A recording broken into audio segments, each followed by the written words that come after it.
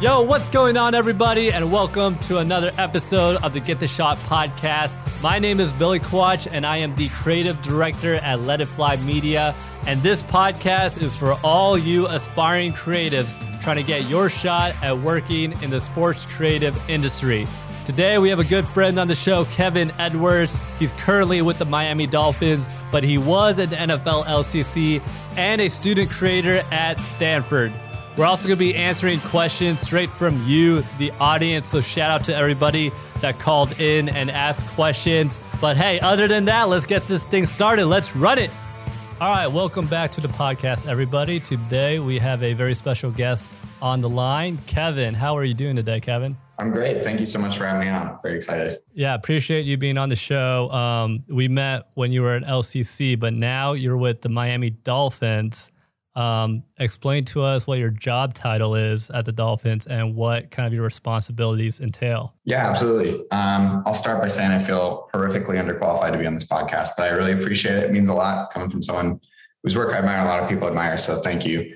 I am a videographer editor with the Miami Dolphins. So as the name implies, I shoot and edit. And then we're making stuff for social, for broadcast, for even podcasts like this. All for the Dolphins. And we work every single project. We work alongside a producer. So it's a producer and videographer editor for every single project. And obviously we do the Dolphins first and foremost, but we also do Formula One. We do the Miami Open. We do stuff for the stadium itself.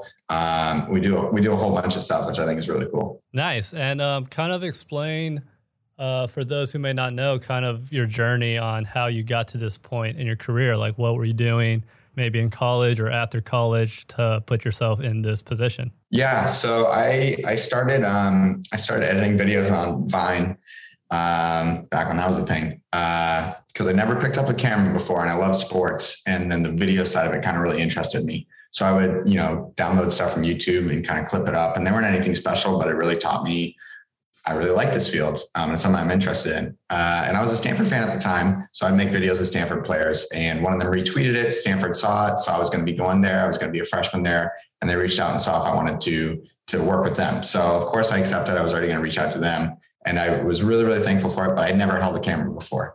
So my first ever boss there, her name is Angela Robledo. She basically taught me everything from scratch. I definitely remember I had focus peaking on the first event I ever worked, and I told them I broke it because like everything was coming out with like a red, yellow outline. So I was really, really, really fresh and green and had a lot of learning to do. But I worked with Stanford. I was a videographer for them and I would cover a lot of their events. I would edit stuff for social. And about the end of my sophomore year, I want to say, I saw the job listing for the LCC position. I applied there, it was between Oakland when they were still in Oakland at the time in San Francisco. And I was lucky enough to get to work with the San Francisco team. So I did that for 2 years. I was in LCC like you, like Diego, like so many others. And that's how I met you. Obviously you're incredible, probably, one of the best LCCs, if not the best. You're incredible. So I looked up to you a lot, but so I'd work Niners games and it was a lot of fun. And then after that, my senior year, they kind of brought me on and it wasn't anything official, but more of like a full-time role. It ended up being, close to 40 hours a week, depending on the week during the season. And I essentially worked as a videographer editor for the Niners. And then this year, obviously, my boss that I mentioned earlier, Angela, worked for the Dolphins. She left and she had mentioned there's a position open. I applied and was fortunate enough to get it. So definitely been a dream come true. Definitely been a whirlwind, but I've loved every second. Nice. That's awesome to hear. And crazy that you started on Vine and all it took was a player to retweet it for, things to start. All right. So now that you're in the NFL, you're at, you started pretty recently, right? At Miami, just a couple months ago. Yeah. So I worked for them remotely for a little bit while I was graduating. And then I just moved down here right after I graduated. So it's been about 2 months. Yeah. You haven't been there long, but what's kind of stood out to you now that you're in it full time? Like what's the difference between working as a student versus now you're done with college and content creation's a full-time gig? Yeah. It's a lot less homework, which is nice. That's maybe the most obvious answer. It's been really, really cool to just like be fully immersed in kind of a corporate culture. Obviously there's a lot of, red tape and stuff like that goes with it. And, you're going to have to work with a lot of departments, but it's definitely a positive. I've gotten to work with so many talented people. I kind of went in with like the expression in mind that like, if you're the smartest or most talented person in a room, you're in the wrong room. And I can say pretty confidently that I'm the least talented person in that room, which, maybe at the beginning of my journey really would have bothered me. I would have, felt pretty bad about my skills and whatnot, but I really, really love it. I've learned so much from working with these people and just getting to pick their brain about everything from lighting to shooting to editing. And even people outside of my department, I've gotten to work with the photography team, the graphic design team, marketing, and get like their insights. So kind of like that synchronicity within a whole company has been really, really cool to experience because I was kind of more siloed when I was a student worker. Definitely a lot more people to interact with when you're at a company versus being a student or like freelancing. So so let's go straight into the Q&As because I think we have a good amount of people who want to talk to you. So we're just gonna get this started. First up is gonna be Steven. Yo, what's going on, Steven? Hi, how's it going? Doing good. I've got Kevin on the line with me. He's a editor and shooter for the Miami Dolphins. Thank you for your interest in joining the podcast. Just start off with an intro of who you are and kind of where you're at, just so we get better context on how to answer your questions. And then you can go ahead and ask your first question after that. Yeah, so I'm actually familiar with Kevin. I've reached out to him on a couple occasions. So Kevin, it's great getting to talk to you again. As far as me, I'm going to be a junior at the University of Nebraska now, studying broadcasting and sports media communication. And I've just got a big interest in the creative side of sports, whether that be video, photo, whatnot. So that's pretty much it about myself. Okay, so my question was just, what is like one specific skill that makes someone like the most employable or like really stand out to an employer? All right, one skill that makes you stand out and be employable. I would probably say the ability to adapt and kind of, no matter what situation comes up, you're going to say, yes, I'm going to try to figure it out, even if you're not knowledgeable of the challenges ahead of you. Like, you're just going to give it your all and not be afraid to take on the challenge. As an intern at the Chiefs, we had plenty of, micro situations where you had to do stuff that you've never done before, that I've never done before. And I just, said yes to everything, even if I wasn't like 1,000% confident in being able to do it. And it's kind of hard to show that as an application, but if there's a way for you to bring that up when you're being interviewed, or just explain to you that, or just explain to whoever's interviewing you that that's kind of your mindset, I think that's super helpful. Yeah, awesome. That's very helpful. That's a good answer. Yeah. I would definitely echo what Billy said. And also it's good to see you, Steven. To hear you. I hope you're doing well. I would echo what Billy said. And I would also say, I know you asked for one, I'll give two. One that comes to mind for me is being well-rounded in your skill set. I think a lot of people really, really focus on one thing. Like, I'm really good at long form storytelling. I'm really good at short, quick hitters on social. I'm really good at more broadcast style. And what I'm discovering more and more is that there's very little jobs where you're only going to have to do one thing. And whether it's equipment management, shooting, editing, all that, being well-rounded in your skill set, as in every field, but particularly in this field, I think is really important. And just being like a good person, a good team player. There's going to be hundreds of applicants for every single position. A lot of them are going to be qualified. And what can really separate you is if people know you're a good team player, you're a good person. They know you're going to do everything you need to do. You're going to be there for your teammates. You're going to be committed, hardworking, and just a pleasure to work with. I think that's really, really, once again, something that applies to every field, but particularly our field. And I think people kind of underrate it a little bit. Yeah, that's a very helpful answer. And I definitely echo both those. Like you said, And then I guess can I go on to the next question? Yeah, for sure. Ask as many questions as you want. I'll turn on my camera. Sorry, I was driving. I was in traffic, so that's why I have my camera on. But my next question is, obviously, like, video editing is so dense. So, like, where did you kind of just start out in learning the tips and tricks to whatever software it is that you use? Mine was definitely kind of a combo stuff. Like, part of it, honestly, is just best teacher's experience. And I'm still learning. I mean, I'm sure Billy would echo this and everyone would echo this. I'm still learning stuff about After Effects and Premiere to this day.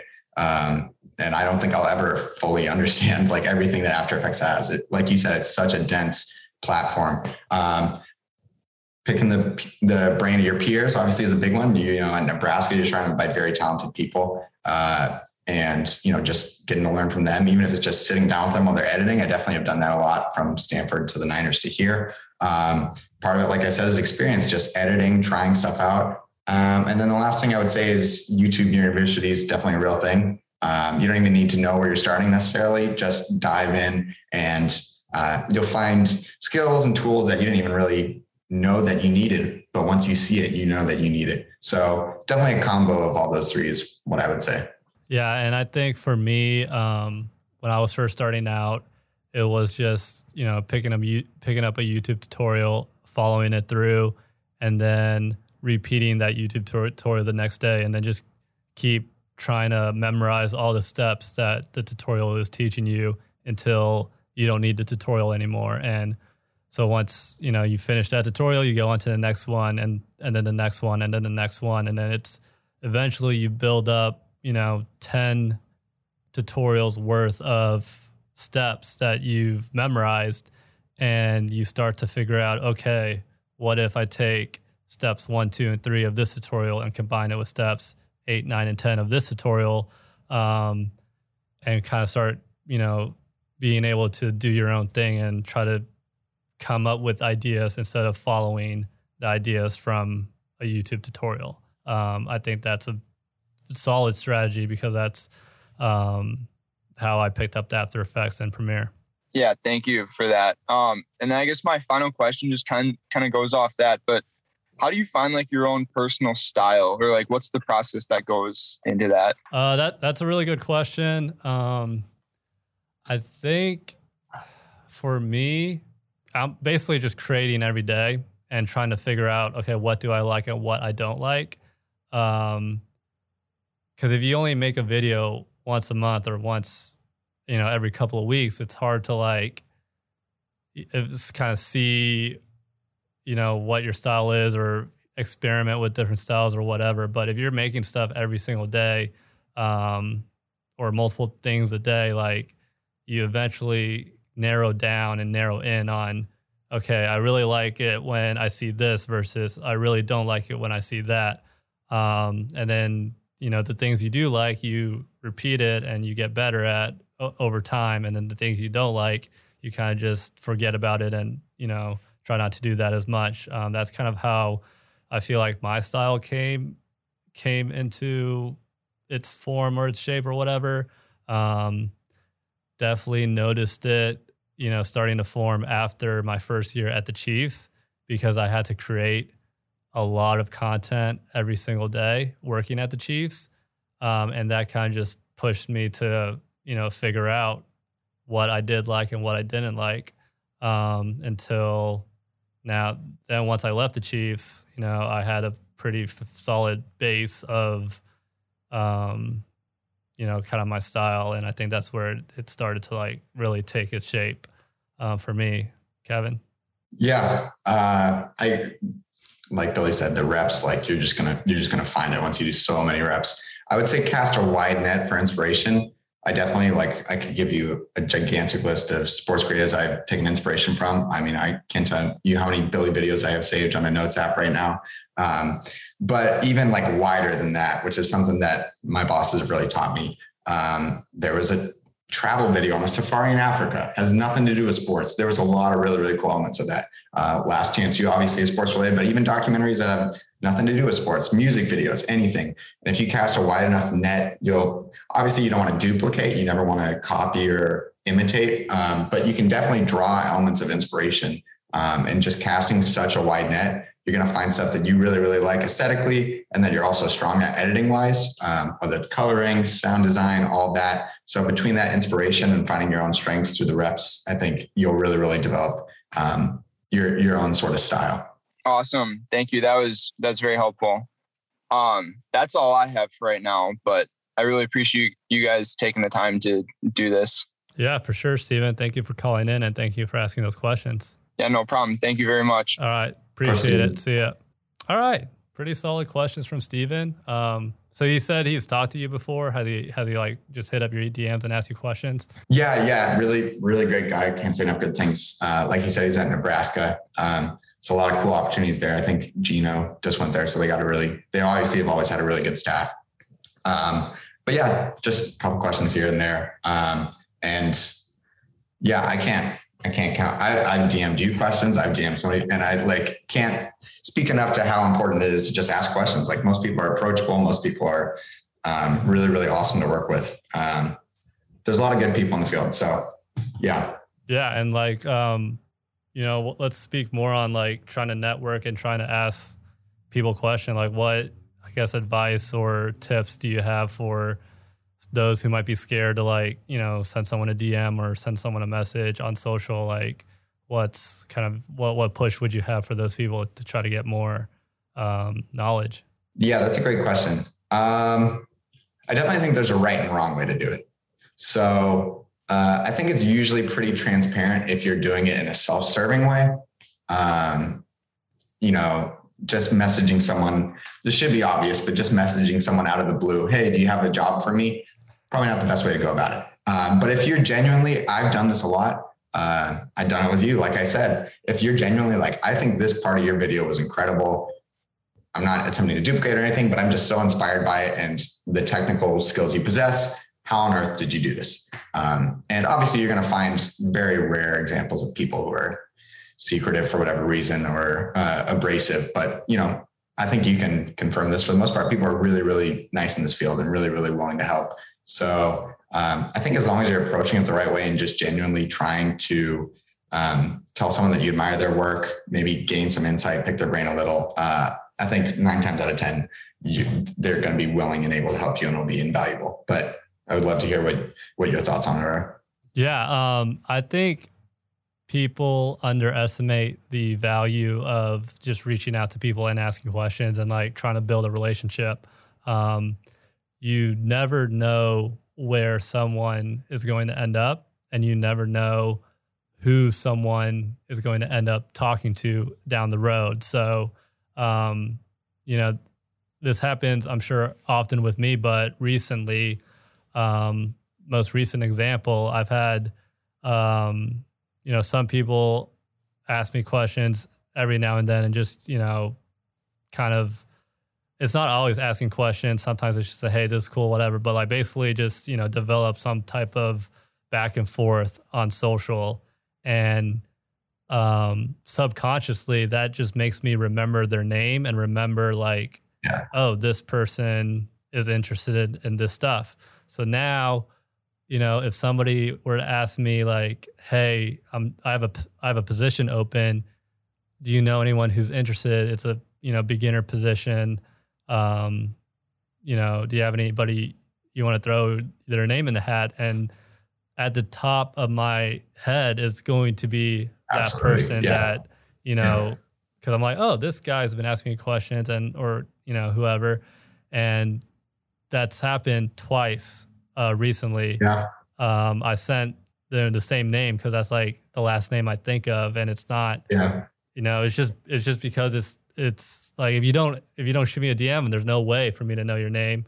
And of course, there's a right way and a wrong way to do it, and there are people that ask stupid questions or don't even ask a question at all and just like, hey, you have a job for me, whatever. But if you go about it the right way, it could be like a crazy web of, things, dominoes that fell down that gets you something in the future. So I think, for those who are listening that, are trying to get their name out there, trying to, get into this field, like DM everyone who's established in this field and like try to ask questions, try to be friendly, just start a conversation. You might get some responses, you might get no responses, who cares? But the more people you interact with, the more likely it is your name gets remembered. And that's like straight logic right there. So it's dope to see that someone's joining the show and you guys have already talked to each other. All right, we're going to let the next person in. Hello, can you hear me? Yo, what's going on? Yes. How do you pronounce your first name? Nyanta. Nyanta, awesome. Well, welcome to the podcast. My name is Billy. This is Kevin on the line as well.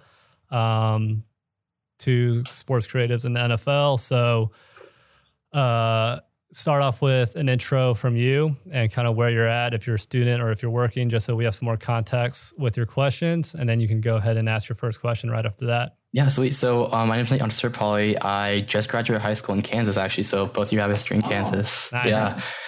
So I went to Blue Valley Southwest, and now I'm headed off to Illinois for college. Perfect. And that's kind of where I'm at. I'm kind of where I'm at right now. I'll be headed out in about a week or so. So nice. It's kind of where I'm at. Awesome. And what's your first question for us? So my first question is I know like both of you kind of went to like big-ish schools. So how do you kind of set yourself apart once you get to that big school? Like, is there anything you did during your time in university that kind of help you for like set you up for success, or like anything you would recommend? Yeah. So I will say Stanford was, first of all, got a soft spot in my heart for Kansas. So I love that. I will say that Stanford was kind of a unique case because while it is, a relatively big school, I will say that the sports enthusiasm among the student body is maybe not as high as you would expect. So there actually was not a surprising amount of demand for the position, which, was great for me because then I got a ton of reps, I got a ton of opportunities, got a ton of stuff like that. With that being said, I think like we talked about just previously, you never know until you reach out. So I went through like Stanford's athletic directory and I found like their video team, their social team. And I basically messaged and was like, hi, my name's Kevin. I'm really interested in this field. Truthfully, I don't have a lot of experience shooting, but I would really love to gain some. And I think it could be invaluable. Here's my work. Signed, Kevin. So you really never know until you try. And you said Illinois? Yeah, UIUC. Okay. So maybe after this, there's a lot of people I consider friends that I've never met in real life. They're like cyber friends. But I do have a goodish cyber friend at Illinois. So that might be worth me like forwarding you his contact information. And that may be a way that you could just be put in contact. So yeah, totally. I'll answer that question as well. At the University of Arkansas, I actually I didn't really consider myself like a really sports content creator yet. So I didn't work for the athletic department, or I didn't shoot a single minute of collegiate, sports. I really just didn't know, what type of positions were out there. I did work for Razorback Sports Network, which was like a student group of like 40 of us that worked the broadcast and like the behind the scenes of broadcasts for basketball, volleyball, and football for like the SEC network and all this, which was really cool and really great experience, but it wasn't exactly like sports content creative. But looking back, had I known about, what the potentials were at a big school, I would have reached out to the football's marketing team or social team or their video team and just, straight up asked like, hey, I'm an incoming freshman or I'm a current sophomore or whatever, and I really want to, learn how to shoot football or learn how to film volleyball or whatever. Like, are there any opportunities or any, positions available for me to, learn that stuff or do that? And, I would assume 9 out of 10 times, you're going to get a positive response. Like, people working at colleges understand that, there are 1,000 students that are coming onto campus and everyone's trying to figure out what they want to do. And I would assume also, a majority of students aren't reaching out to them, asking for, that video position or video spot. Like I would think most students like me are coming in and just like following the directions, you know, given at orientation and okay, I sign up for this class, like what's next? Like I would say that's 99% of students. And then the 1% of students that like, oh, what? Like the directory has all their emails. I can email every single person in the athletic staff. Like that's a lot of power that not many people take advantage of. And it's super easy to just be like, hey, I'm interested in video and shooting for the football team. Like, who do I need to talk to? Like, even if you're not the right person, you know, like, let me know who is, and I'll email them, and they'll get you connected 9 times out of 10. Yeah, I mean, that's kind of what I was kind of thinking, because I kind of made my last minute decision. So I missed the deadline for like the actual video application. So I kind of just been emailing around trying to figure out how I can get this position. So I'm trying to figure that out for a while. You know, sometimes, you know, departments will have positions they don't even know they need, and they'll create one. Like, even if you miss a deadline, like, who cares? Like, you just ask around, and, you know, they might be like, all right, sorry, you missed a deadline, but, you know, we don't mind if you come shadow or whatever. And even if you miss a semester or miss a year because of a missed deadline, there's always next year. Like, definitely keep asking around and keep doing what you're doing. Okay, well, I guess that kind of went to my next question, but in high school, like I just kind of did what I could, because like I went to a small high school. There wasn't really much demand for like anything video wise, so we just kind of just like put an idea, and they're like, "Oh yeah, go do it." So we just could do it, and then there wasn't really anything for us to like chase per se. But in like the professional or college collegiate level, how do you determine like when you've put enough effort into like a piece of work? Like, because I know like they want speed or they want quality. Like, how do you determine when like enough is enough? That's a really good question. I feel like in the professional world, you will most of the time have a entity or a person that's above you that, you know, gives you an assignment or a like, hey, we need XYZ. Like, you're giving a scope of work on what you need to do.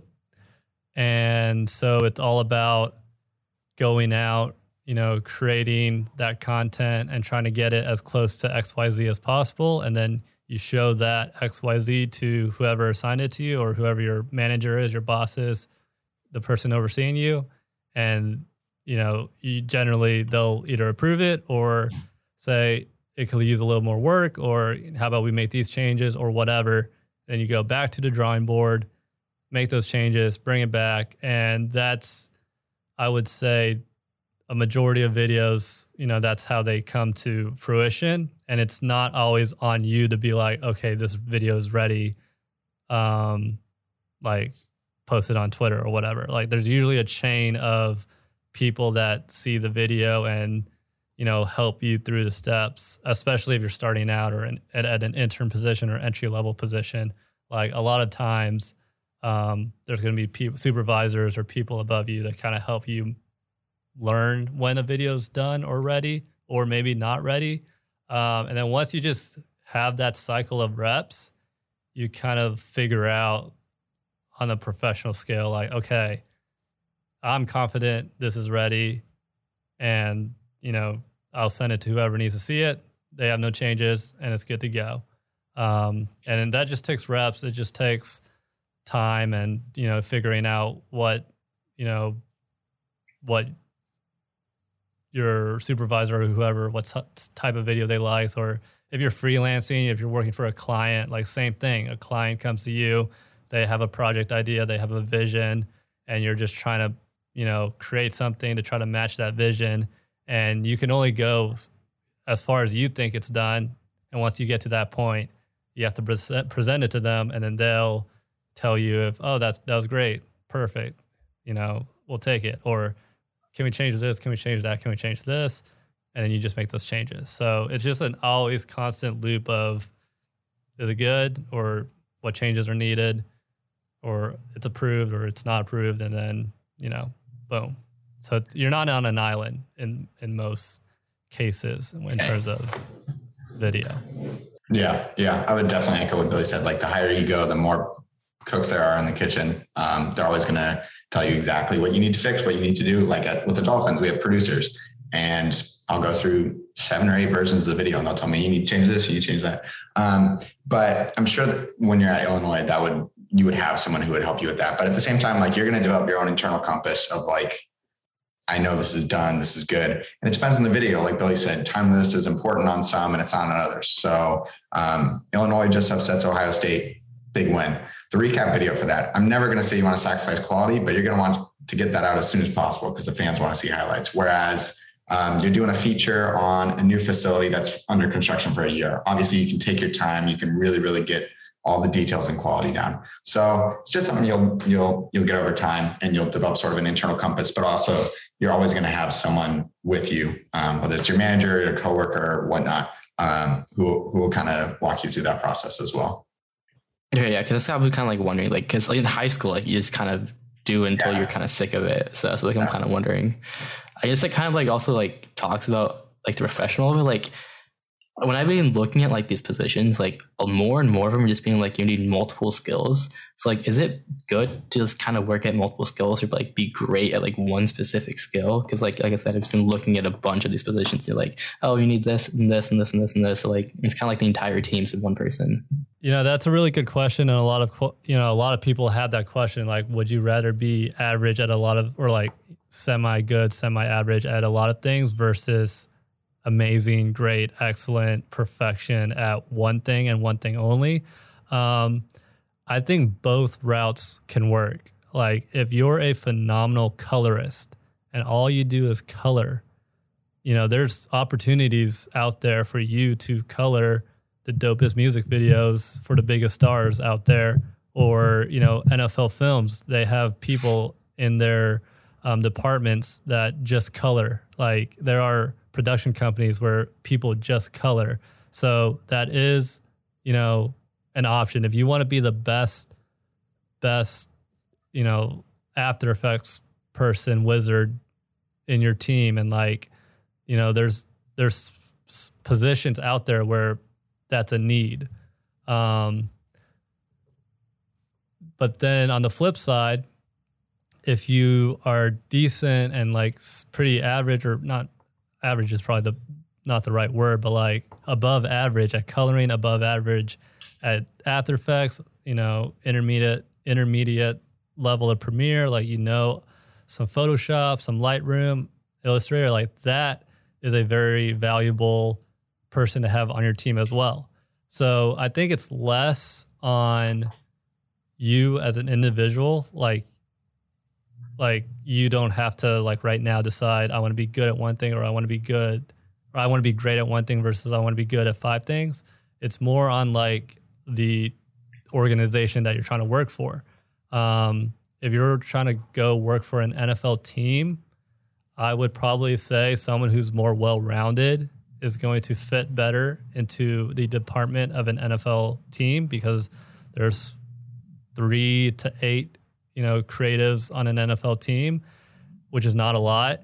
And they have to turn a wide variety of content throughout the season, and wear multiple hats. Whereas if you want to go work at NFL Films and be all you want to do is shoot, NFL Films has a team of just shooters. They have a team of just audio mixers. They have a team of just colorists. And, you know, you'll see more at like the production level houses like in Hollywood or in LA, where you'll have more unique skill sets versus at places like on an NFL team or freelancing, where you'll see more of like a jack of all trades. So that might answer your question, but that's kind of my point of view on that topic. Kevin, what are your thoughts? Yeah, I was gonna say more or less exactly what Billy said. I think there's definitely routes for both ways. If you want to work in-house for an NFL team or a college team, I would agree that you probably want to be more well-rounded, but that's not to say if you have one really particular strength that there's not routes for that. I would say to not run away from your strengths and not to run away from your weaknesses. And by that, I mean, if you're really, really strong at something, own it. I'm really, really good at sound design. and don't stop working on it because, you know, you think you're already good. You can always get better. And just own the fact that I'm really, really good at long form storytelling, because oftentimes jobs will post something, and while they ask for a wide range of things, they say, we really have an emphasis. We're really looking for someone who's good at long form storytelling. And you can say, I'm good at a lot of things, but that is my strength. And keep working on it, even though you're trying it. At the same time, don't run away from your weaknesses, because like we said, there's always going to be a need for a variety of skills. With the Dolphins, for example, we're working on more of a broadcast side. We're doing like a switcher, and it's very, very broadcast heavy. And I will just be honest, I have very little experience with it, and I'm frankly not very good at it. But I'm working on it. I'm trying to get better at it because there's a need for it. We don't have like a designated, you are broadcast person within our video thing. Everyone has to do a wide variety. So I would say, if you're strong at something, own it, keep working on it, keep making it a strength. But if you're weak at something, don't run away from it. Acknowledge it and just work on it to make it a strength eventually as well.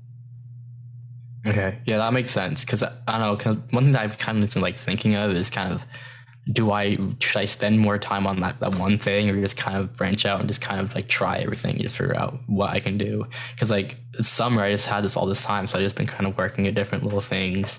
Like I just kind of exploring 3D, because I've never really tried doing 3D. So I don't know. I was kind of thinking like what will benefit me in the future, like what I should spend my time on. Yeah. Definitely in your situation, you know, you just graduated high school, entering the college workforce or whatever, I would spend your time trying to figure out as many things as possible to set yourself up post-college. I think that's just the more logical route, rather than, you know, focusing all on one thing and kind of bottlenecking yourself. Even though you might be super, super great at that one thing, I think it'll be a lot harder for you to find a full-time position that needs that one thing versus a full-time position that could use a little bit more, even if it's not as great as it would have been if you spent all that time on that one thing. I mean, so how was your experience out of college, like for both of you? Yeah, I'll go first. You know, I started videography my sophomore year of college, and then I was just spending, you know, hours and hours on YouTube trying to learn Premiere, try to learn camera settings, blah, blah, blah, all this sophomore and junior year. Senior year, I felt like I was getting a little better, the hang of it. And I would just spend most of my time applying for jobs. And in my mindset, you know, back then was, I know I'm pretty good at this video thing, but I know I'm not like great or phenomenal, just because I didn't have any true experience filming like a sport. The only thing I got to film was Quidditch, because that's the only thing I had access to. But I never shot a football game. I never shot a soccer game. I never got to do any of that, just because I was still in my learning phase. So no one really gave me a chance to go, you know, do it for real. So I knew it was going to be a long shot, and I just needed an opportunity at, you know, somewhere in order to show, all right, now I'm working for a team. I can do this for real. And, you know, show that I can do this. So I went with the strategy of applying to any sport, any league, any city. I did not care, you know, if it was AAA baseball, if it was the NFL, the NBA, if it was swimming, if it was US soccer. Like, I just applied to everything that was sports related and video related, to increase my odds at getting that opportunity, because I knew that once I got that opportunity, I could kind of run with it, get better, prove it, show that I had what it takes, and then from there, you know, make my jump to where I actually want to go or whatever. And luckily, you know, a position opened up at the Kansas City Chiefs. It was a full-time position. I applied for it. They denied me that position, but then they counter-offered and said, hey, you know, we don't think you have the experience needed for this full-time position, but we have a seasonal position that you might fit well for. Would you be interested in that? And I said, yes. Like, I don't care if it's just an internship or a one-season thing. Like, I just need that opportunity to prove it. And that's basically what happened. I moved to Kansas City right after college and just started working every day and trying to prove it. Yeah. Yeah. I would say Billy's really a testament to that. He had a viral tweet, I think it was, where it was all the places he applied to. And it's a lot of red. It's a lot of red, but all you need is one shot, because obviously he's one of the best videographers like in the entire realm right now. So I think he's a really cool testament to that. And I would also say, like, you're miles ahead of where I was in high school. Like the fact that you're working on 3D, all I had done when I was entering college is edit an iMovie in Windows Movie Maker. So some of the best videographers I know, some of them didn't even do it in college. Andrew Stewart, who was like incredible, he was telling me he didn't even really start till like his senior year of college. So you're like, don't compare your journey to others necessarily, but I mean, to me, you're well ahead of where I was. So I will add that. Out of college, truthfully, I got very fortunate. I had a giant list of jobs I was going to apply to. I was searching Teamwork, Indeed, all that good stuff.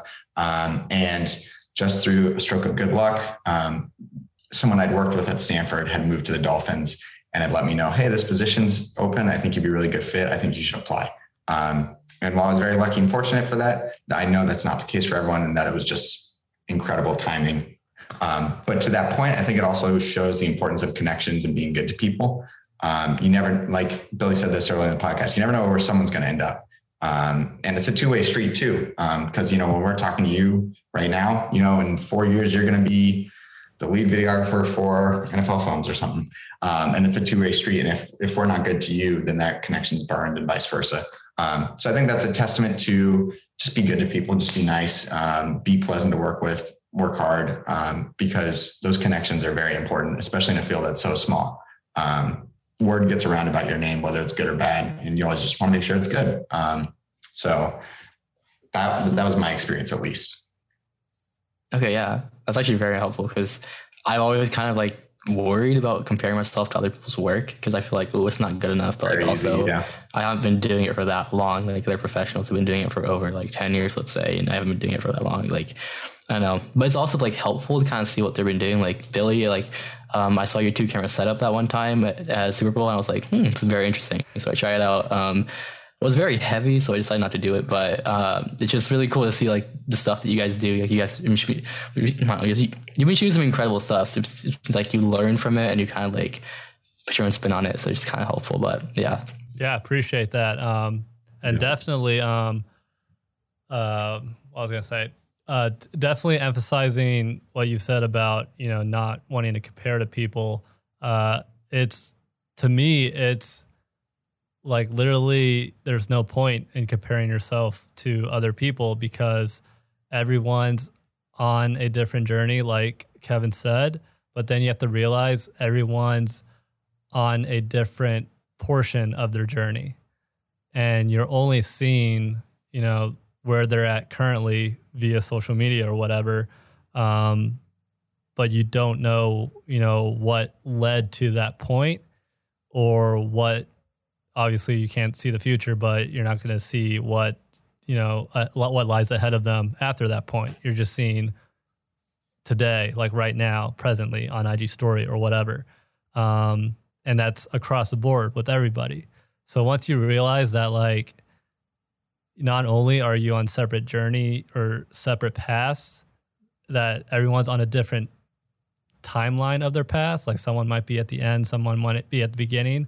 That to me just eliminates the idea of trying to compare yourself, because it's like comparing like two different languages and like different parts of the alphabets of those languages. Like, of course they're not going to be the same, because they're not even related by 2 degrees. Like it's a different language and it's a different portion of the alphabet, if that even makes sense. But that's kind of my take on that.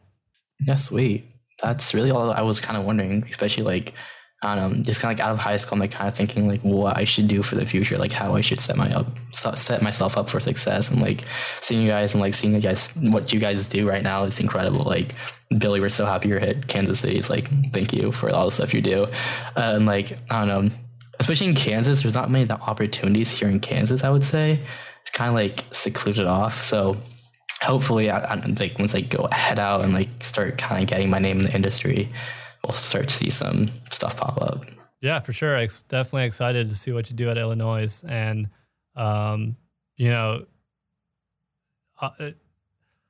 it may feel like there's not a lot of opportunities, but you'll be surprised once you start talking to more people and networking. Like there's a plethora of opportunities out there, even in the middle of nowhere, Kansas, or wherever. You just got to be proactive and go out and find it.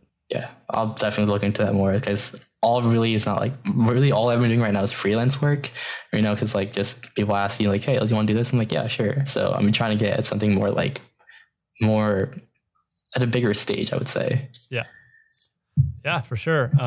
Definitely on the way towards that. And like Kevin said, you're way ahead of both of us coming out of high school. I didn't even touch a camera until sophomore year of college. So keep doing what you're doing, and can't wait to see what you do in the future. Perfect. Thank you guys so much. It's very helpful. Yep. Appreciate it. Good talking to you. Those are some solid questions. And a lot of people that I talk to on the DMs and stuff, and I'm like, what are you, like, what grade are you in or whatever? And they're like, oh, I'm in 12th grade or 11th grade, or I just graduated high school. And I'm like, I mean, pressure's on y'all. Like I started sophomore year, you started freshman year of college. Like a lot of people start late that I know who are currently in the industry, and it seems like everyone trying to start now is just getting younger and younger because technology's being easier to get your hands on a camera, and like iPhone cameras are so good, TikTok, social media, like that next wave is just so much younger. Yeah, definitely. It's insane. But yeah, I mean, I really echo everything you said. Like comparing yourself to other people, it's so easy, but it's so not helpful. Because I would compare myself to, like he said, NFL videographers when I was a freshman in college and been using the camera for like a month. It's like, what's the point in that? What's the hope in that? So just people put a lot of pressure on themselves. I'm guilty of it. I'm sure a lot of other people are, but. All right, we got, I believe, one more person in the room, so we're going to answer their questions, and then we'll wrap it up. Roz. Hey, what's going on?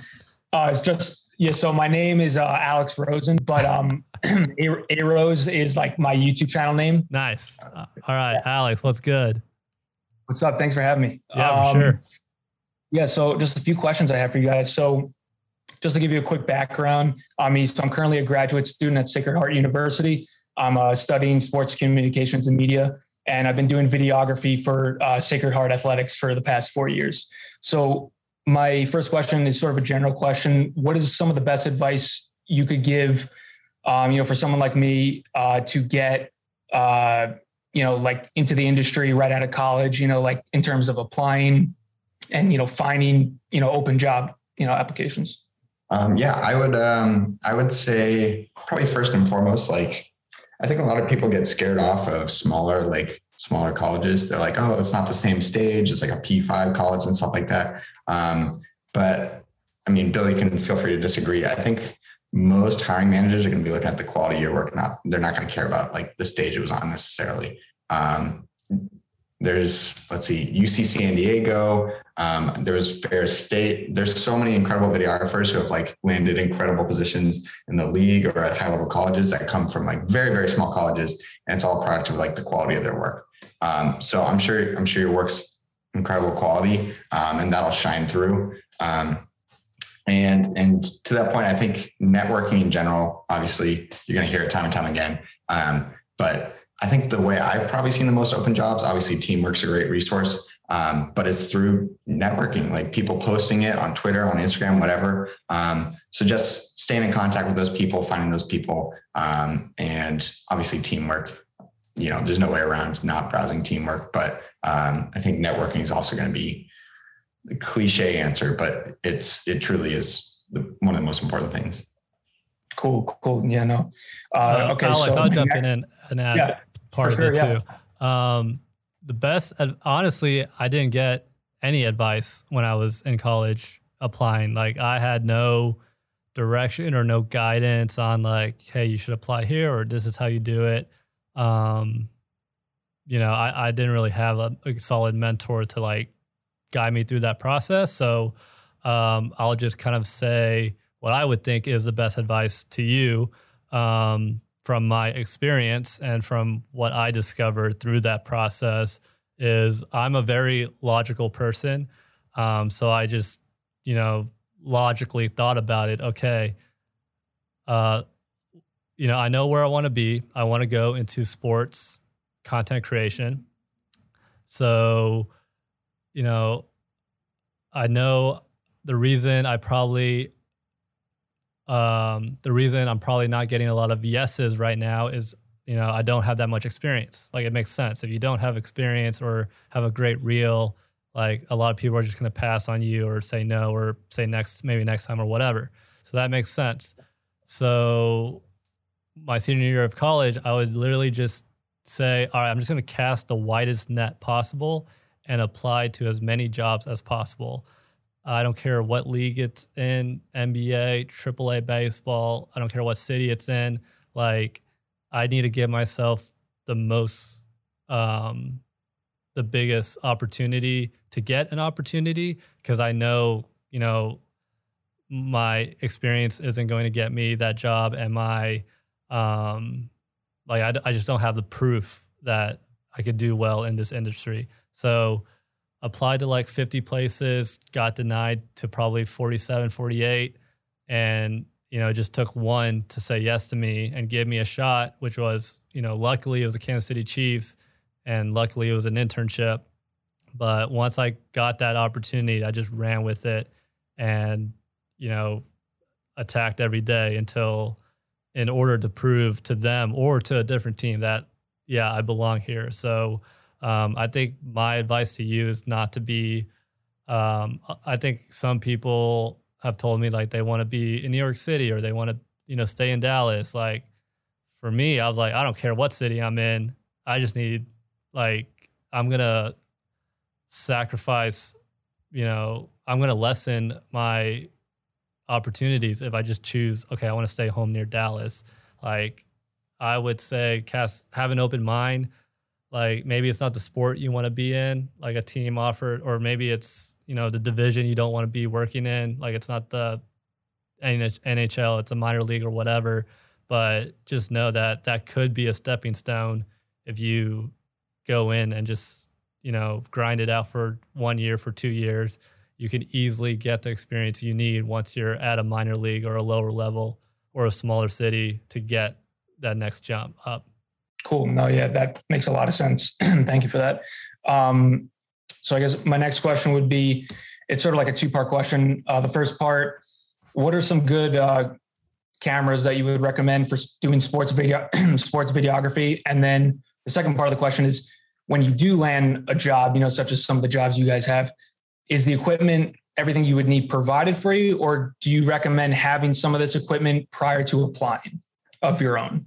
Yeah, that's a really good question. And I think I'll start with the second part first. Once you get, into the post-college professional ranks of these positions, equipment should fall onto the company or the organization that's hiring you.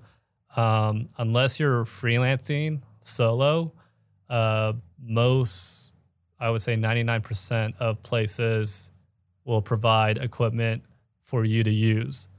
With that being said, there are certain situations where it might be helpful to have your own equipment if it's, if it's a better look or you enjoy using it better, or for whatever reason than what the company has. And maybe you need to, use your personal stuff for a little bit and try to prove to that company or organization that they should be getting that, which is exactly what happened with me at Let It Fly Media. I had my own gear, and it was, in my opinion, better gear than what Let It Fly had at the start. They were just a startup. So we would use my equipment knowing that eventually we'll basically buy out that equipment, and then I could just keep my personal stuff at home. And now we have our own stuff at Let It Fly. So definitely shouldn't have to rely on your gear if you're working for a team or working for an organization. And if there is, a company or organization that's expecting you to have your own gear, I would consider that a red flag. Like, they should have the budget, or they should be able to finance their own gear and not rely on the people they're hiring for their gear. Unless you're a freelancer, or where in that case, if you're a freelancer, you need your own gear. Yeah. So then back to your first question about a good camera for sports. For me, I think the bare minimum is 1080p and 60 frames per second. As long as you can do HD 60 frames per second, in my opinion, that's kind of all you need for sports starting out, because slow motion is an important aspect of sports, in my opinion. And then obviously you just want to be able to do 1080 at least and not be stuck in like 720 or something lower. So when looking at cameras, if you're like on a tight budget, like at the very minimum, those are the two kind of easy bullet points that I would try to hit. And then past that, when it comes to looking for cameras for sports, it's taken me a long kind of equipment journey path to kind of figure out what I liked. And I wasted a bunch of money on, what I thought was going to be the perfect camera or whatever. Like, I think one thing you have to realize is there is no perfect camera, no matter what your budget is. And just, like something I wish I did was maybe rent a piece of equipment before fully purchasing it. Because I kind of just bought stuff based on hype and less on like research or, just trying it out myself before committing. So that would be my advice to you when it comes to trying to look for a camera body. Like, maybe see if you can rent it out and use it on a small project before you fully commit to purchasing it. Because once you make the purchase, like, sure, you could sell it and try to get the next cool camera that comes out, but then you're losing that difference, that loss that you had, and then it just kind of avalanches or snowballs into losing more and more money. I went from the Canon T3i to a second Canon T3i to a Canon 70D to a Canon 80D to a Sony Alpha A7S II to a Canon Mark whatever it is, Canon 1DX Mark II to back to Sony A7 III, and then finally landed on the Blackmagic 4K, which was the first time I was like, this is it. This is the camera that I love. Like, all those cameras leading up to it, I got it because they just released it, and I was like, oh, that's the next best thing. So I got it, but then it was like, it wasn't quite there. And like the amount of money I would have saved if I just stuck with the Canon T3i and waited until the 4K and just went straight to that. But it's one of those things you can't really control. So that's my advice when it comes to equipment. Yeah, no, because at school at Sacred Heart for the past 4 years, I've just used like a Canon XA20 and like a C100. But I've been able to produce what I think is some pretty good work with it. But yeah, I just wanted to hear what you had to say as far as, other cameras. But yeah. Kevin, do you have anything to add to that? Yeah, I was going to say exactly what Billy said. It's probably, unless you're at like a really small school or company, like they're going to provide the equipment. But that being said, it would be good to have some for freelance opportunities and for scenarios like Billy mentioned. And yeah, it really just depends on your budget. I think the Sony A6 6500 is a very good starter one. That's like probably your cheapest baseline. And then the Sony A7 series, I think, is good. And then Billy's Blackmagic is incredible. So there's a lot of options. It really just depends on your budget, but I think it'd be good to have, but you're never going to have to provide you won't be required to provide your own equipment, but it would be good for freelance stuff and other scenarios. Cool. All right. And then I think just my final question is just, what would you say are just some of the best perks / some of your favorite moments that you guys have had, working in this industry, specifically, content creation and videography jobs? Yeah. I think obviously the first and foremost perk is like you get to be at sporting, like incredible sporting events. Like I'm sure you're a big sports fan, as I'm sure, Billy and I are, and obviously not a prerequisite to be a sports fan, but it's a pretty sick part, just getting to be at these events. So my favorite moments have always been at these events. So I remember Niners Seahawks. It was my first game at Seahawks Stadium. It was so loud, like everything I heard was true. And I think it's really, really cool, but it's also really cool to get to tell like really impactful and powerful stories to people. I've been fortunate enough to work on more like feature type stuff where people are really like sharing personal information. You have the opportunity to tell their story in a way that is really meaningful to them. So obviously, getting to work alongside like the best college and pro athletes is a huge perk. I mean, these are incredible athletes who I personally look up to. I know a lot of people do, and getting to be at these events, but there's definitely other perks. Like I mentioned about getting to really, really tell impactful stories. Yeah. And for me,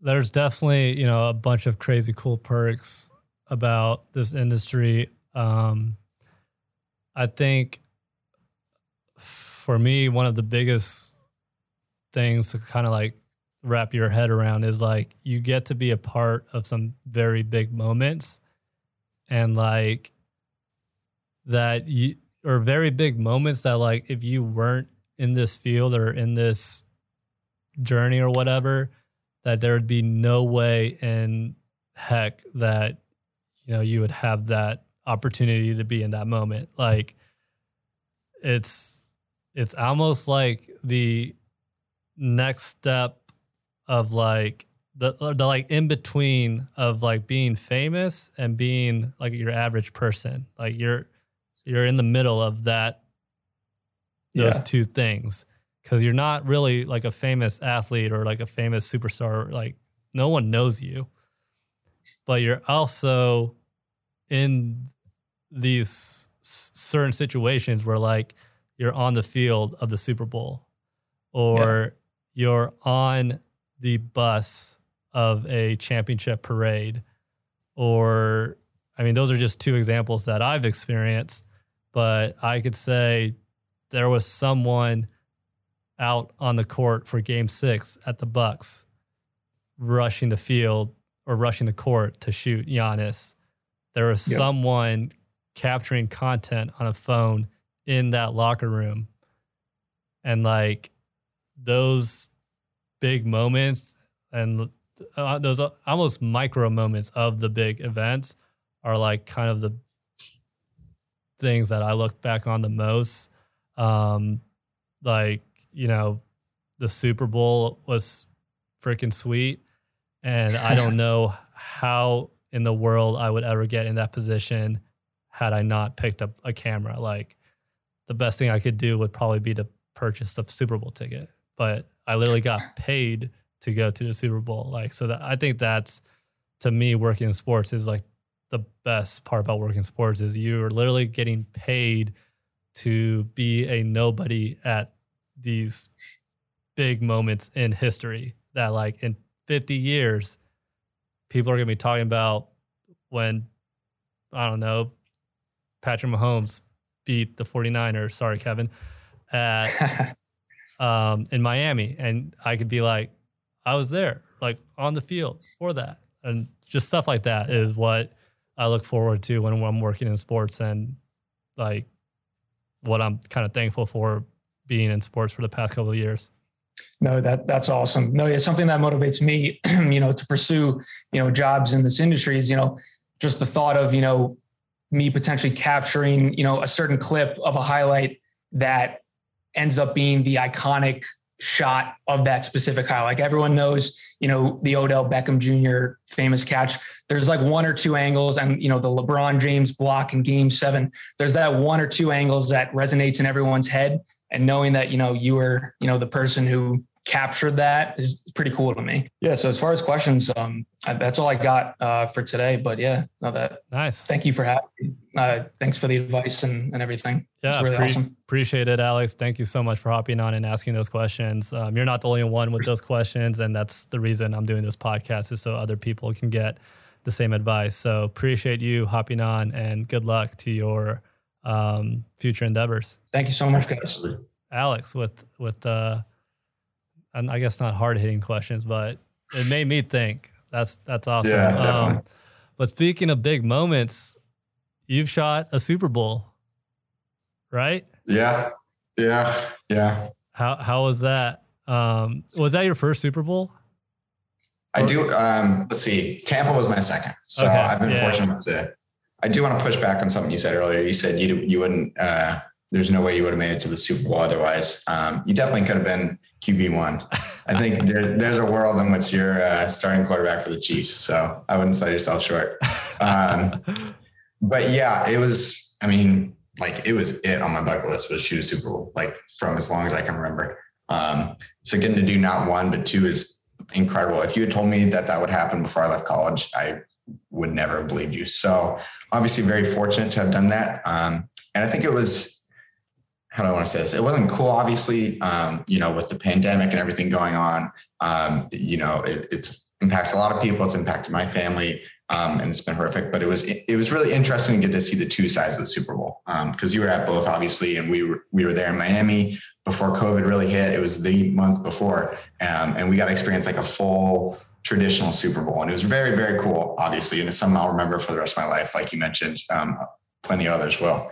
And then getting to do that in Tampa, with all that was going on, it felt like a little sense of normalcy, and that factor being added in, amongst a myriad of other things, made that like a very distinct experience from the first one, but also equally as valuable. And yeah, I mean, I can't even give enough words of how much of a dream come true it was, as I'm sure it was for you. So, just my home team didn't win. So it's the only difference. Tell us a little bit more about, being LCC, because I get a bunch of DMs asking about LCC, and I'm sure you did as well when you were in LCC. So let's talk about it a little bit and just kind of explain how you became an LCC, because I think that's the number one question when it comes to that. Is like, how do you become an LCC? How do you become an LCC? So what was your process like? Yeah. I may or may not have received that question a lot as well. So it is good to, I wish there was some like kind of secret sauce, like magic answer, like you got to do this. And then it's like, but it really was just, for me, at least, it was a very traditional, just application interview. You get the position or not. So like I said, I applied to both Oakland and San Francisco, really hit it off with the San Francisco crew. They had interviews, they had little tasks for me to do. I was in Atlanta at the time. So they had me go to a Braves game and, create a social strategy as if I was running the Braves account. And then was just fortunate enough to get it. To our point about following people, I had been in the sports Slack creative group and saw Russell post it and just applied on a whim. But yeah, I wish there was some incredible answer, that like, this is like a special in and stuff like that. But it was pretty traditional application process for me, like you would for any part-time or full-time job. But I think I would imagine that Russell or anyone with the LCC staff would be posting these out, whether it's on the NFL site or on their personal pages. Sorry, I felt like that was a disappointing answer, but it's the truth. And I think that's the answer I wanted to hear, because I think a lot of people don't realize like how normal of a process it is. Like they do post an application, and I think they do post like specifically per city. Like you said, there was an Oakland one and a San Francisco one. So like, the thing I think people need to realize is there's only like 2 or 3 LCCs per team. Yeah. So it's not like there's not many postings every year, but also like once you're an LCC, you can be an LCC, and as far as I know, for as long as you want. Yeah. So if those 2 to 3 LCCs aren't leaving, then there's not going to be any postings on those positions. But once someone does leave, for example, you were an LCC for 2 years and then now you're gone to Miami Dolphins. Now there's a spot open and now they're going to have to fill it. So they're going to fill it by posting, an application. So it's all about just timing and knowing kind of where to look. But it is a pretty traditional process, and you just gotta, the timing just has to work out. Like you just have to hope to be in a city that LCCs are gone for, a different job or whatever. And that you catch a posting. So, what was kind of the biggest lesson that you took away from being an LCC that you think kind of helps you now being full-time in the NFL? That is a great question. I think San Francisco definitely utilized me in a way that was unorthodox. So I know like for a lot of LCCs, I mean, you were used in a very unorthodox way as well. For a lot of LCCs, it's strictly a game day commitment. So you're getting there on your Sunday, your Monday, your Thursday, whatever, and just shooting game day, you're sending the clips off, whatever. San Francisco, I had the opportunity to go in office and work alongside their video team and kind of the whole 9 yards, which I was very, very fortunate to do because I had like a great idea of like how an NFL video staff runs because I had that insight. As well as social, because our job's obviously so interconnected with social. So getting that experience alongside the Niners, obviously every team's going to have a different workflow and whatnot, but getting that experience was super invaluable. And it just taught me kind of how to maneuver a NFL game day. There are certain, from the time you arrive to where you need to position yourself to the kind of content you need to be shooting, the angles, all that. It was super invaluable. At a certain point, like the stage is so big that you need to adjust to it. So getting to adjust to that stage, all of those things definitely come to mind for me, but I'd be interested to hear your thought. Well, I guess, so you were with the Chiefs before you LCC'd, right? So you had the opposite path. Yes. Got it. I just realized that I have the exact opposite path as you. Yeah, there you go. I was 2 years with the Chiefs, 1 year as an intern, and then I got full time with them the following year. And then an opportunity came up for me to leave the Chiefs that I couldn't really pass on, which was Let It Fly. Mm-hmm. So I joined Let It Fly Media, still, wanting to somehow shoot like the Chiefs games because I was going to be in Kansas City. So I was like, I need to figure out a way to like still shoot in the NFL. And, my original thought was, maybe I could get close to one of the players. Maybe I can get them to hire me and I could do content for the players, but that's always kind of a tough route to go unless you have a solid relationship with a player. So I remember working for the Chiefs. We worked with the LCCs quite a bit during game day. And I remember meeting Diego. That's how I met him. Oh, nice. Every Sunday I would just remember like, oh, there's Diego, our LCC. He's at Mizzou and he kind of just shoots for both teams. And, I would be like, yo, Diego, like, can I get your SD card? Cause that's just like more angles for us. So we kind of had that relationship built. And so then once I left, I hit up Diego and was like, hey, who's your boss? Or like, how did you get hired? And he gave me his contact info to Russell. And I think I emailed Russell, and I probably had the most unorthodox way of getting an LCC position because I either called Russell or emailed Russell like the most. I mean, it probably wasn't this arrogant. In my head, it was. I was straight up like, hey, I used to work for the Chiefs. Like I just finished working for the Chiefs for 2 years. So I know what the heck I'm doing. You need to hire me because I'm going to be in the Kansas City area. And like, I just spent 2 years shooting the team. So like the team knows who I am. Like I basically know what I need to do. So like, you should hire me basically. I didn't word it like that. I probably was like, hey, if there's any opportunity for me to shoot, like I'd love to shoot. But like in my head, that was like my mindset. And he was like, yeah, like, let me ask the social team if they know you, if they're cool with you. And like Fernando with the Chiefs, he runs social there. And Russell was like, yeah, are you good friends? Or like, does Fernando know you? Like, would he be okay with you or cool with you? And I was like, yeah, Fernando and I just went to Vegas for fun like 2 months ago. Like we're best of friends.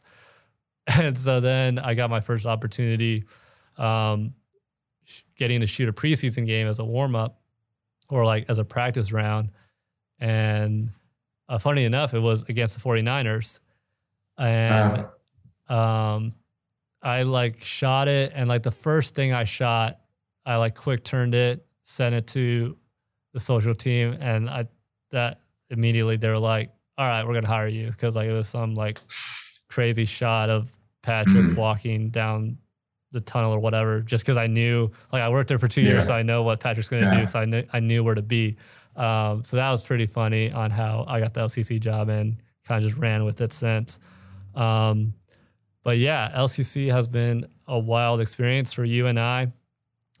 Sad to see you leave the LCC program, but happy to see you at a full-time Miami position. Couple more things before we wrap up. At this point of the podcast, I'm going to hand the mic to you and let you ask me a couple questions. We'll kind of flip roles and let you host for a sec. So if you have any questions for me, go for it. Yeah, absolutely. Absolutely. I'm excited. I was going to ask him anyway. I guess my first question would be, we kind of talked about like our paths being flipped almost. I obviously have never worked for, I'm going to try to get the terminology correctly. Let's just call it like a media house, an independent media company, like Let It Fly.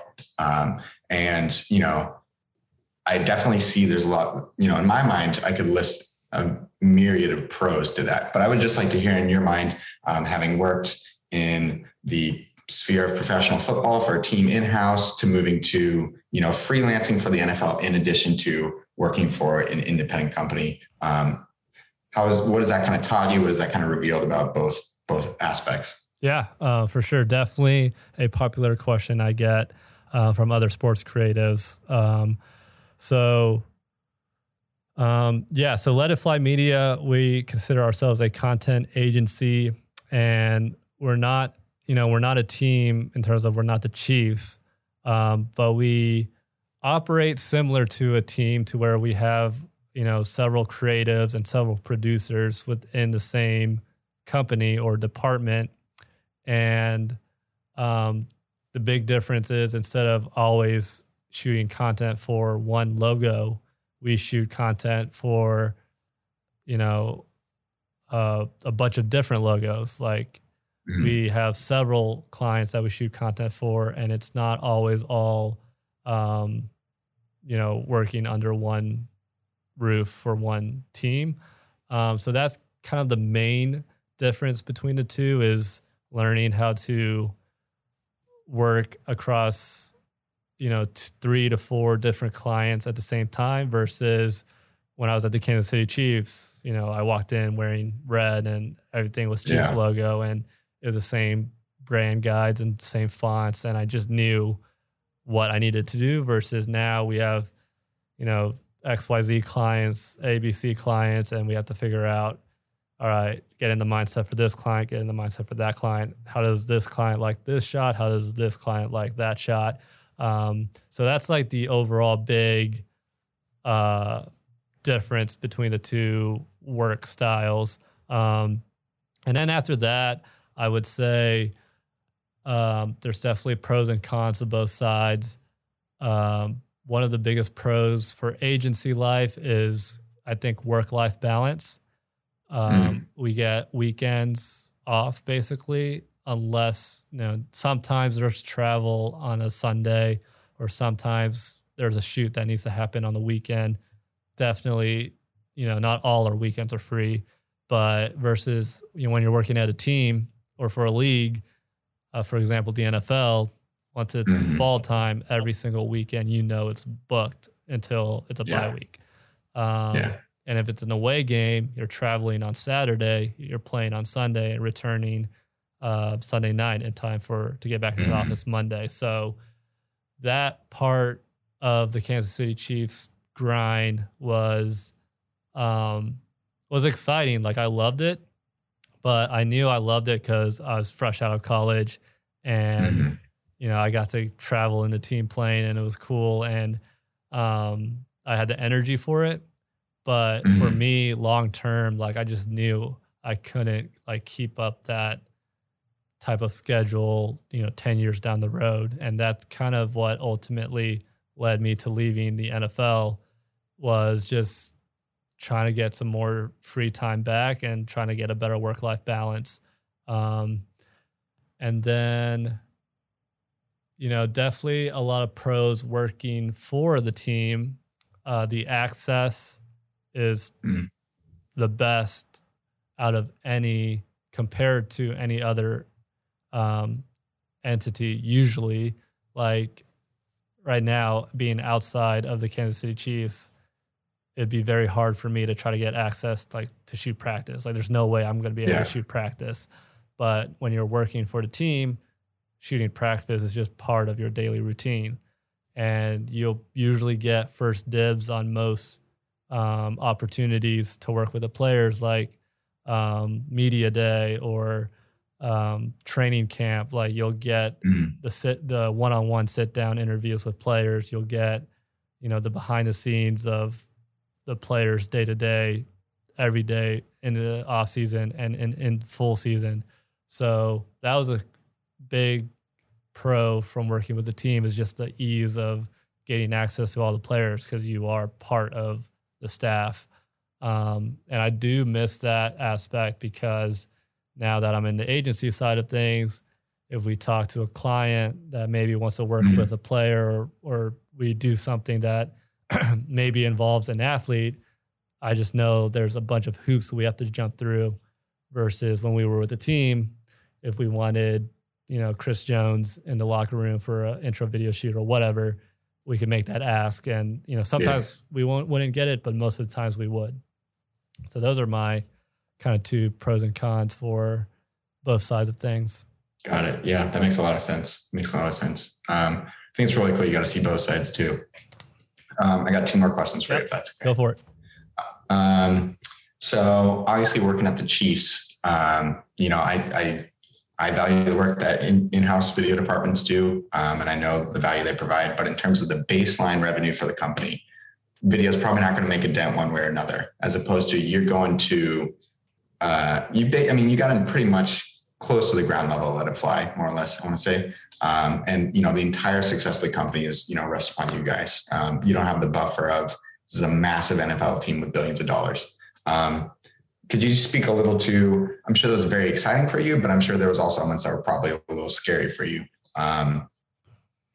Could you speak to going from, $1 billion company to, I hesitate to use the term startup, but a freshly started company that you're kind of really getting in at the base floor. Yeah, for sure. I'm definitely fine with calling us a startup because that's exactly what it was and what it still feels like today. I was the first person hired at Let It Fly Media by the two co-founders, so I was number 3, and it was a very scary jump going from, okay, you have a secure salary, full-time position with a NFL team, and going from that to, okay, these two dudes who hit you up on Instagram DM wants to match that salary, but like there's no guarantees, like it could flop.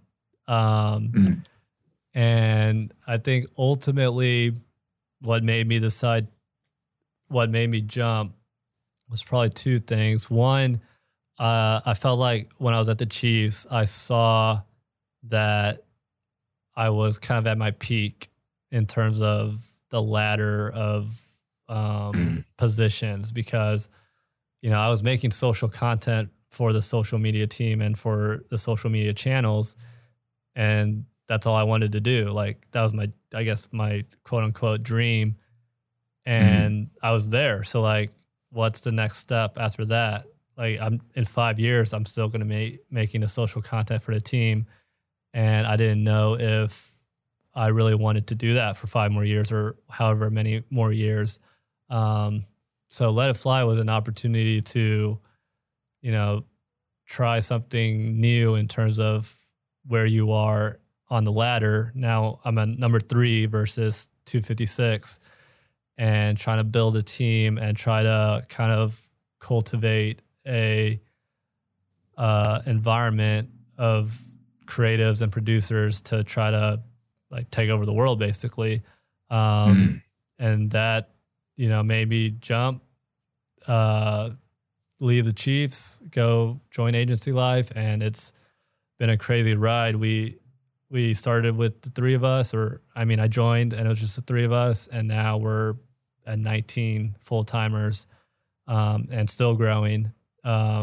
and it's crazy because COVID also heavily impacted us. Oh yeah. And that was a scary time as well. Like everything stopped, sports stopped, all our corporate clients basically stopped, and everyone's trying to save money and just make it through the pandemic. And I have no idea how we made it through that, but somehow we managed to be smart about it, make some moves here and there. We were kind of aggressive during that time. We actually hired, I think, 2 or 3 people during the pandemic, but we kind of just bet on ourselves, and we're kind of seeing the kind of the fruits of those moves now that things are starting to open up and become a little more normal as sports are returning and events are returning and our corporate clients are returning. And now we're just kind of set ourselves for a bigger year than we could have thought of if we just, didn't do anything during COVID. But yeah, it's definitely a very scary move. And, in my head, I was like, well, if it fails, I'll just try to, get back into sports. Like sports is always going to be there in my opinion, or in my, not my opinion, but like my thought process. So might as well go try something new, see what we can do. Yeah, I definitely get that. And it's kind of a testament to you guys, like you said, that you're growing by the day, even through COVID. So love the work you guys do, but that goes without saying. Last question. Do you have, I want a favorite sports moment or NFL moment rather, and a favorite non-NFL let it fly moment, with the caveat that you cannot choose the Super Bowl or the parade. All right. So favorite NFL moment. That is a good question. Tough one. It's a tough one. I think one moment, I've already said this on this podcast. I'll try to choose a different moment. If it's the first one to pop in your head, you can repeat it. No one's going to judge. It's a good moment, I'm sure, if it's the first one in your head. All right. It was Chiefs versus Houston. It was my first game that I traveled to when I was an intern. And I was on the field. It was pregame, and the players were starting to run out to start their warm-ups. And like they come out in small groups at a time, and the offense was coming out. And Demarcus Robinson, who plays for the Chiefs, wide receiver, like saw me and noticed me because I was trying to film something probably near him. And like he dapped me up and said, let's go, or whatever, because he recognized me. And that is like a pretty cool moment that I won't forget, because it was like just surreal to be like my first away team atmosphere, and like all the Texans fans are like booing, and like, you hear the boos when the team comes out, and then to just have him like notice me and just like quick handshake and go on to his thing. I was like, oh, like it might feel like it felt like us versus everyone else, basically. Yeah, like I was part of the team. And I'm pretty sure we won that game. So that was a dope moment for sure. And then non-NFL moment. So is this a LIFM moment, basically? More or less, or a non-NFL or LIFM moment? No, the intent was for it to be let it fly. Okay. It doesn't technically have to be, but that was the goal. Gotcha. Favorite let it fly moment? Oh, you could also choose a parade if you want, because I know that was a big project for you guys. Yeah, I'm not going to choose a parade, even though the parade was dope. This is an easy, clear answer. But a couple of weeks ago at the PGA Championship, we got to film that. And on the 18th green, or the 18th hole, I was tasked with following Phil Mickelson on his last couple holes. And I was on the Ronin, and, it's a very large course, and we basically just walked the entire course once it got to the back nine. And once he teed off the 18th tee, in my head, I was like, okay, I could either walk with him and like just tough it up and walk it out, which it was a super long hole, or I could jump into my golf cart and like drive around to the green and meet him there. In that moment, I was like, you know what? It's the last hole. I'll just walk it and I'll just find my cart afterwards. So I get inside the ropes because I had access, and I start following him as he's walking towards his second shot. And I notice some of the fans trying to like run up to the rope and just, cheer for Phil and like try to get Phil's attention and whatever. And I was like, all right, that's pretty standard. Like, of course they're gonna, try to run up to the ropes and yell Phil. But then, and I'm going under the rope to get closer to Phil. So I had the, the media access to get inside the ropes. And then I noticed there's like one or two fans like around me and like running towards Phil. And I turn around and I realize like fans are jumping the rope or like going under the rope and starting to get onto like the actual fairway.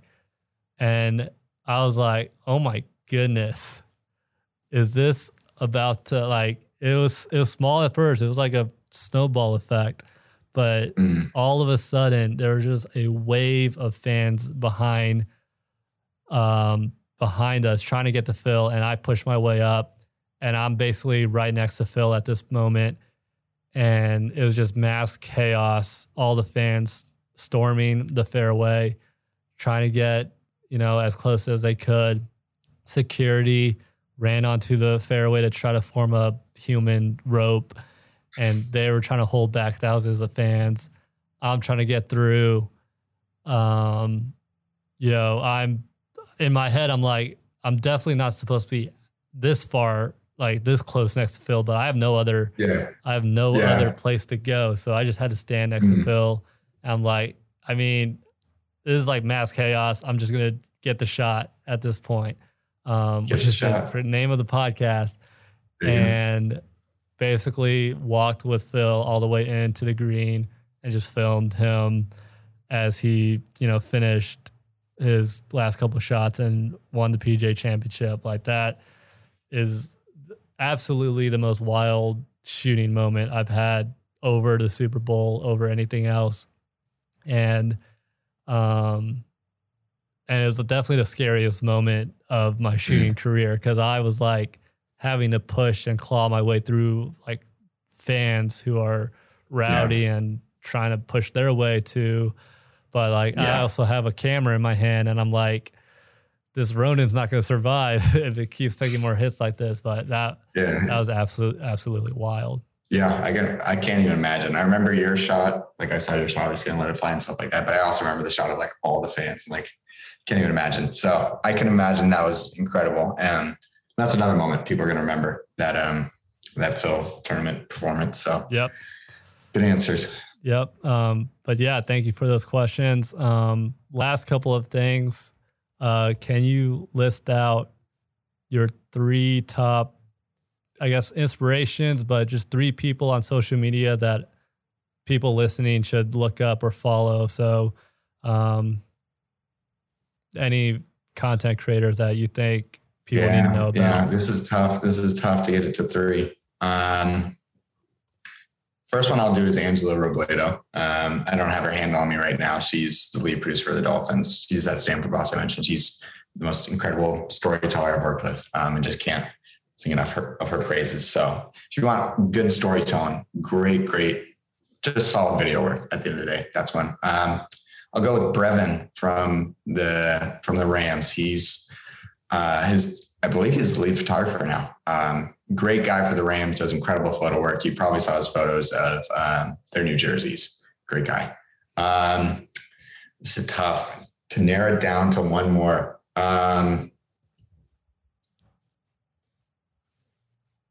It's a tough one. You give me a tough question.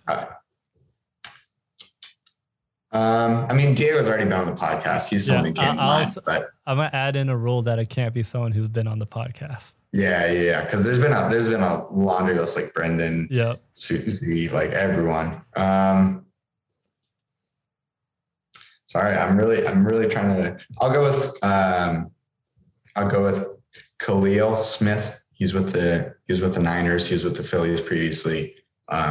Just getting to see his work is, because I'm digging around the Niners folder structure and I'm seeing all the stuff he's done. It's incredible stuff. So I will say Khalil Smith. Nice, that's awesome. Yeah, definitely a lot of great, talented people out there, and heck, I don't think I've even heard of those three names. So I need to make sure to follow them as well. And then last thing, your social media handles for people listening to follow on Instagram and Twitter, as well as after you plug yourself, one last piece of advice for those who are listening right now who are still trying to search for their next job or opportunity, or about to graduate high school or college or whatever, and just kind of in that, place that you were a couple months ago. One last piece of advice for them. Okay. Yeah. It's Kev.Edwards on Instagram, and it's Keddy44 on Twitter. It's going to be a lot of sports memes I like on Twitter. So I'm not sure you want to follow me, but if you do, last piece of advice, I'll go twofold. The first one I would give is there's literally always sports to shoot and opportunities. You're never too good to shoot anything.